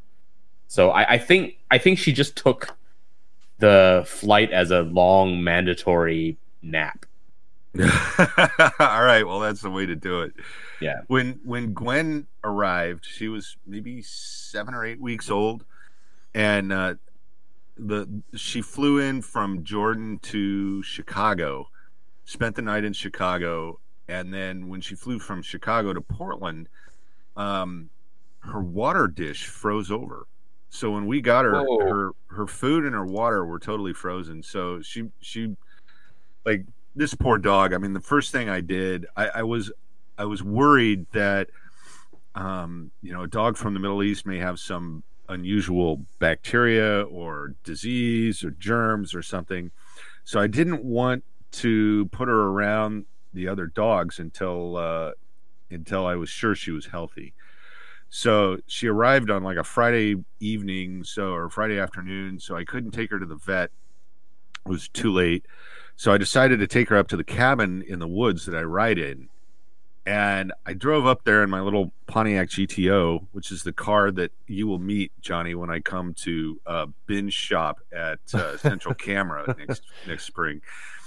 And it was snowing. And this car, this little Pontiac, has 400 horsepower, but it does not do inclement weather like that well at all. And I got Gwen out of the car at one point, and she looks down at, like, why is the sand so cold? The look on her face was just pure astonishment.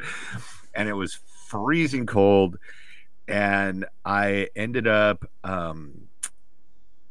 getting the GTO stuck in a snowbank, and I couldn't get it out. And then I blew the radiator trying to get it out. And we ended up getting rescued by a evangelical Christian tow truck driver who told me it was God's will that all of this happened and that we were saved by it, which was pretty amazing. And we were hyperthermic at that point because it was so cold. So that was Gwen's initiation to the United States. And I took photos of all of this, of course. So all it was all going down, I'm like taking photos of this poor dog that had never seen snow before, just in a totally foreign environment. You know, she'd been in, you know, the Middle East desert. And flash forward about 6 months, I was up off a fire access trail. And my daughter's little bat-eared Papillon locked herself in my GTO with the engine running. And the same tow truck driver saved us. And he gets out of the car and he out of the tow truck and looks at me and goes, "Man, what is it with you and your dogs?" Well, it's God's will. But anyway, I digress. So I actually have a question for Perry. Yeah. So your photos of the protests are amazing, and your photographs of the police are they're foreboding. You know, there's just such power in the imagery you're capturing. My question for you, Perry, is why do it? Why take the risk? Why expose yourself to potential harm in the street and potential arrest for posting the photos? Like, what's driving you there? Oh man, that is a meaty question. I honestly, I don't know. And do you take your cat with you? No, definitely not. I really don't know. It just seems like the thing to do because there's nothing else that I can do. It, I mean, partly as the situation has deteriorated and gotten worse and worse, and the police have become more and more heavy-handed, and the protests have become more and more violent. I think I partly got desensitized to some of that. Because it's got to the point where it's like, you know what? I could be just walking home from work and just get the crap beaten out of me by the cops. Or like those shots of the police that I posted recently, I was out for afternoon tea. And then I went outside and there were riot police everywhere. I was like, oh, okay, I guess, what am I going to do? There's riot police everywhere. I'm going to photograph them. And, it's one of those things where I think there are so many photographers and amazing photojournalists here. The stuff that I'm doing, I don't think is particularly special. It's just my way of partly documenting, partly just, I don't know. I don't even know what I'm trying to accomplish with these photographs. But if you look out there are some people who are just pumping out unbelievable images, both photojournalists and just sort of hobbyist photographers. Actually, there's one guy I want to plug in particular.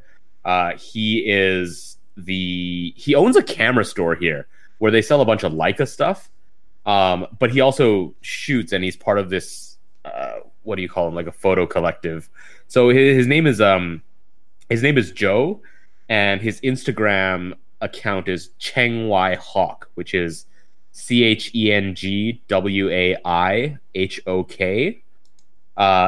His shop is awesome, but his photos of the protests are phenomenal. They're unreal. So if you want to see some seriously amazing stuff, I would go check out his Instagram feed. Yeah, but as to what motivates me, I really don't know. I was just going to say I've got strangely enough, he started following me recently, which I pretty I'm putting down to the fact that you're connected with him, because I can't see any other reason why he would follow me. But I have actually started to follow him as well, and what you just said there about his photographs, they're quite extraordinary. There's shots here with I don't know if it's a man or a woman holding up a crucifix and some rosary beads at the riot police in front of her, and there's that was Halloween. Oh, right, okay. Yeah, so what they did was they went and tear gassed the largest Halloween party in Asia because it was an unauthorized assembly and people were wearing masks. And so there was this really powerful image of it's an old lady standing there with a crucifix and sort of prayer beads, and she's just standing in between the crowd, which was sort of half protesters, half drunk Halloween partiers. Probably more of the drunk Halloween partiers. And so she's standing in between them and just holding a cross up at the riot police who are stood in formation across from her. It's there's quite a few photos of that scene, but he shot it from like her point of view, and it's incredibly powerful. And you know what blows my mind about his shots is his composition is amazing, and a lot of his shots are in the middle of clouds of tear gas. So I'm just thinking, man, Joe, you're out here. He's a really nice guy. I've met him a bunch of times and been to his shop quite a few times. But I'm like, man, you're out there getting tear gassed and pumping out these unbelievable images. It's really incredible stuff. Yeah, there's just what you're saying there is just so true. I mean, there's another shot here that I'm looking at, and there's I don't know if it was once a burning barricade or something like that, and there's I guess one of the protesters, because he's obviously not a policeman, running along with with what looks like a fire extinguisher, and he's silhouetted perfectly with this fire, and he's running along quickly. There's just so much action and urgency in the shot, and it's just like you're saying that compositionally, he's in the middle of a riot. And in fact, so many times, and he's just absolutely getting these shots exactly as you would ever hope to be able to do, and he's just doing it time and time again. Yeah. Well, Perry, you're capturing the first draft of history, and you're doing things there that 95% of photographers out there probably would never take the risk. So I got to tell you, my hat is off to you, and I respect the hell out of you for what you're doing.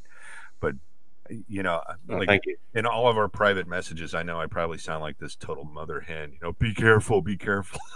My God, I'm almost like tempted to establish a fund or something for you in case you do get detained, so that we've got bail money we can get to you quickly or something. Get you out quickly. Yeah, I mean, it's a double-edged sword, because you would obviously prefer none of this craziness to happen, but at the same time, it's weird because, like I mentioned, part of it feels like almost a sense of desperation of like, this is the only thing I can really do other than complain. But the other part of it is, I got to admit, it's an incredible photographic opportunity, and there is a part of me that when I'm out shooting, it's not that I don't care about my own safety, because I'm really good at running away before they start tear gassing us. I haven't been tear gassed yet, but when I'm actually shooting, it is a normal exercise. I shoot it the way I would normally shoot street. I think about composition, I think about timing, I think about the emotion and story I try to convey. And the other day, when I had a 28mm wide angle on my Canon 5L2, I found it exhilarating getting like right up in the cops' faces, to the point where one of them, she tapped me with her baton, which that was the moment where I was like, okay, maybe it's a little too close. But you think? Oh my God, little bit. But it was I was in the moment shooting, and it's weird. Yeah. But it's kind of exhilarating.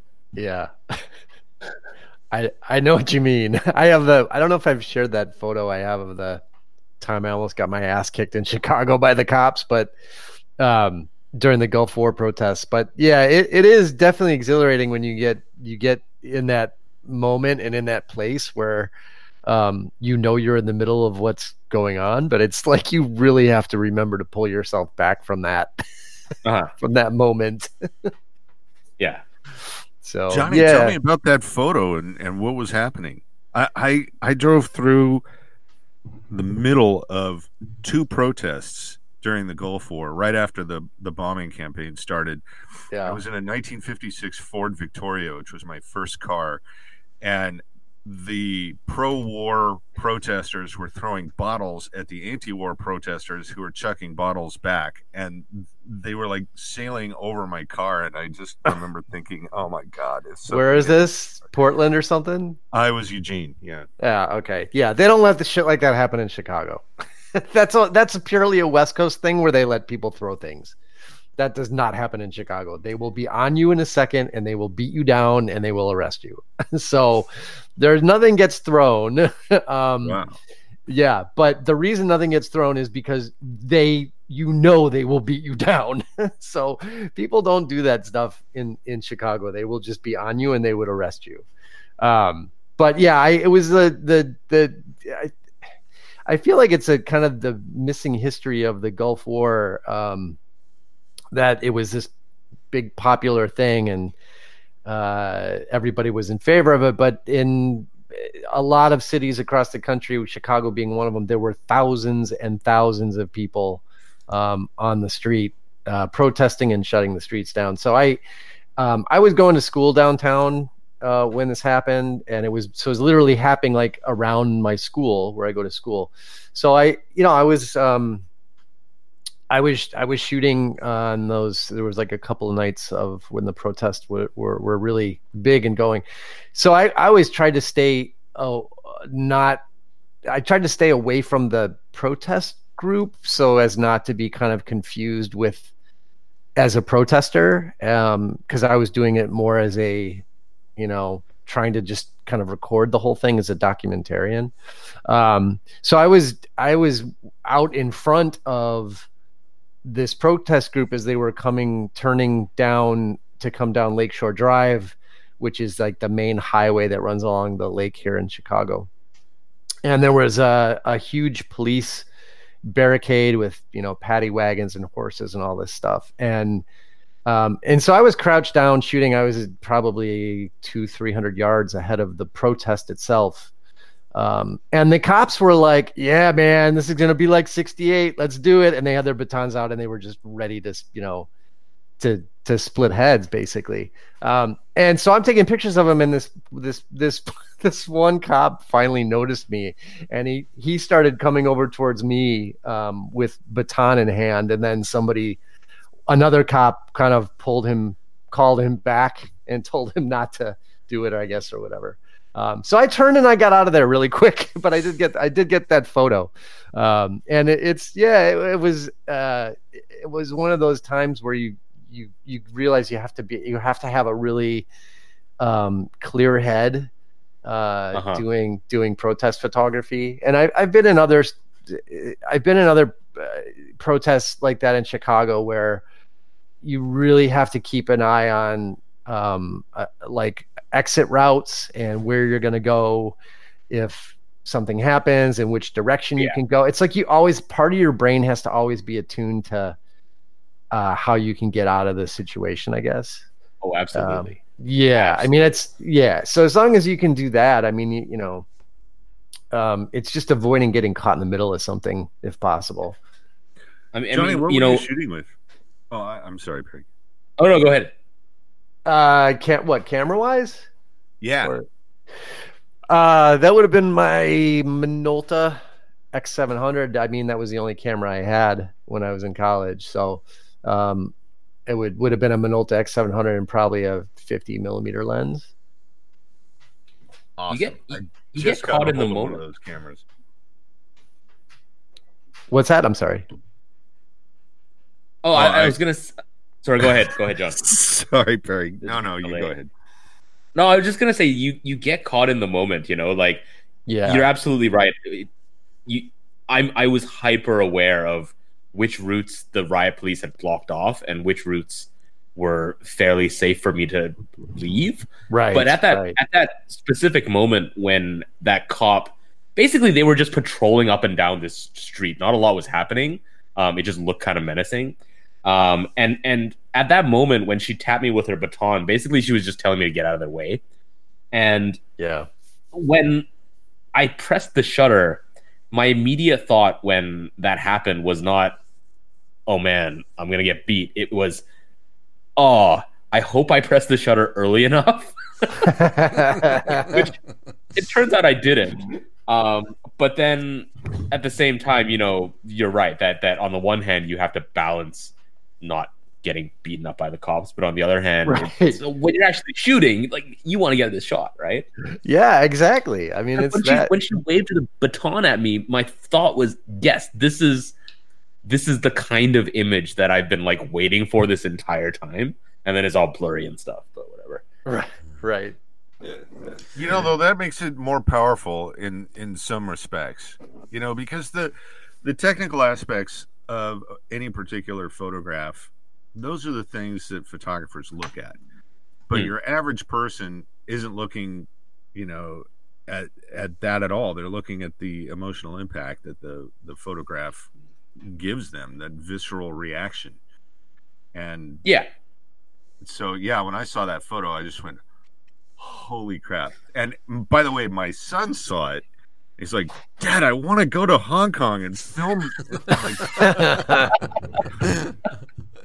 If he decides to go to the photojournalist route, honestly, if he decides he wants to go photograph a war, I'm going to shoot him in the foot. No. But anyway. Yeah. Guys, I think we need to start to pull this. We're coming to the end of our time. It's already tomorrow in Hong Kong as well. It is. Yeah. John, it's been an honor to listen to you. I mean, the stories that you've come through there, the experience that you've shared with us has been absolutely fantastic, and I hope our listeners feel the same way. Thank you very much. It's been a real pleasure and an honor to be with you guys. Like, yeah, this podcast means a lot to me. I found it and I realized that there was a tribe. You know, I'm the only guy that shoots classic lenses aside from one of the other employees over at our local shop. So it really felt like I found a home here. So being on the show really sort of underscores that. So thank you very much. I really appreciate it. Well, it's been an absolute pleasure. Yeah, So I just want to say thank you to the people who have donated to us this week very, very quickly, and two which or without messages, and that's one from Dan Dodd, thank you very much, and one from a regular donation from Lawrence Dunn, thank you very much, Lawrence. And we also have a message from our guest from 2 weeks ago, from Bill Pavetta, and another great podcast there. Thanks for having me as a guest on episode 90. It was such a thrill to hear my name mentioned along the likes of Simon, Johnny and Perry. I wish I could buy you guys your own coffee shop. So thank you very much, Bill. Really appreciated there. And if anybody wants to donate to us, then you're more than welcome to do so on ko-fi.com. That's ko-fi.com, and just do a search for Classic Lenses Podcast and you'll find our page. So thank you all there. Perry, have you got any shout outs this week? Have I got any shout outs this week? I don't think so. That's okay. And Johnny, are you going to shout outs this week? I have a couple real quick. I was meaning to mention this last episode, but I got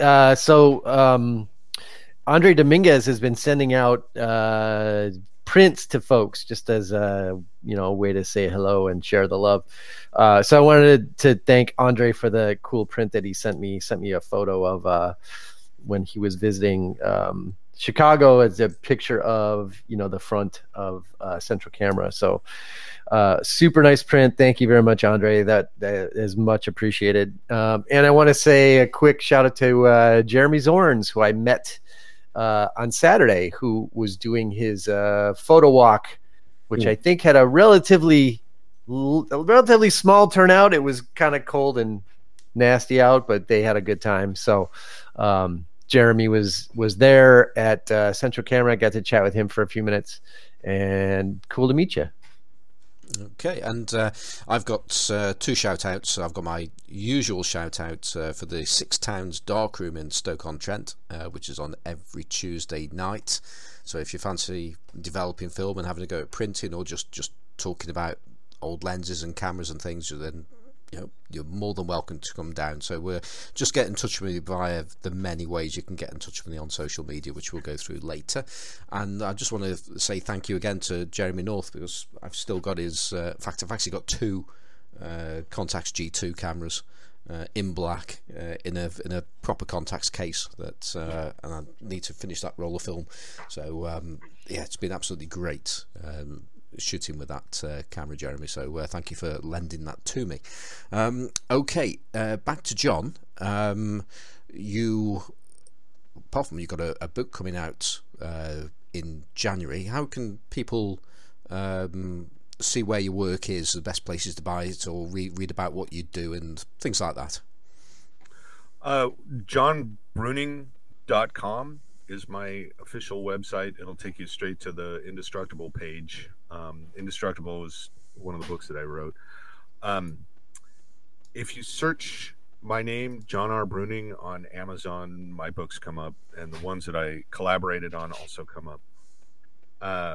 The one that's coming out in January should be at Costco's and Barnes & Nobles and Books A Million. I'm hoping that it'll be in the UK. I know Indestructible was. Either way, I'll send you a copy, Simon. So, yeah, there's definitely a crossover or an intersection between the classic lens audience and World War II history. That was one of the things that really surprised me, running into some of my readers on the page, including Jose. And Also, it's surprising to find in a non-aviation area people who know what B-29s are and Aero Ectars. Yeah, it's pretty wonderful. Anyway, just wanted to say that. I've got my Aero Ectars just beside me at the moment, waiting for something big enough to use it with. Right on.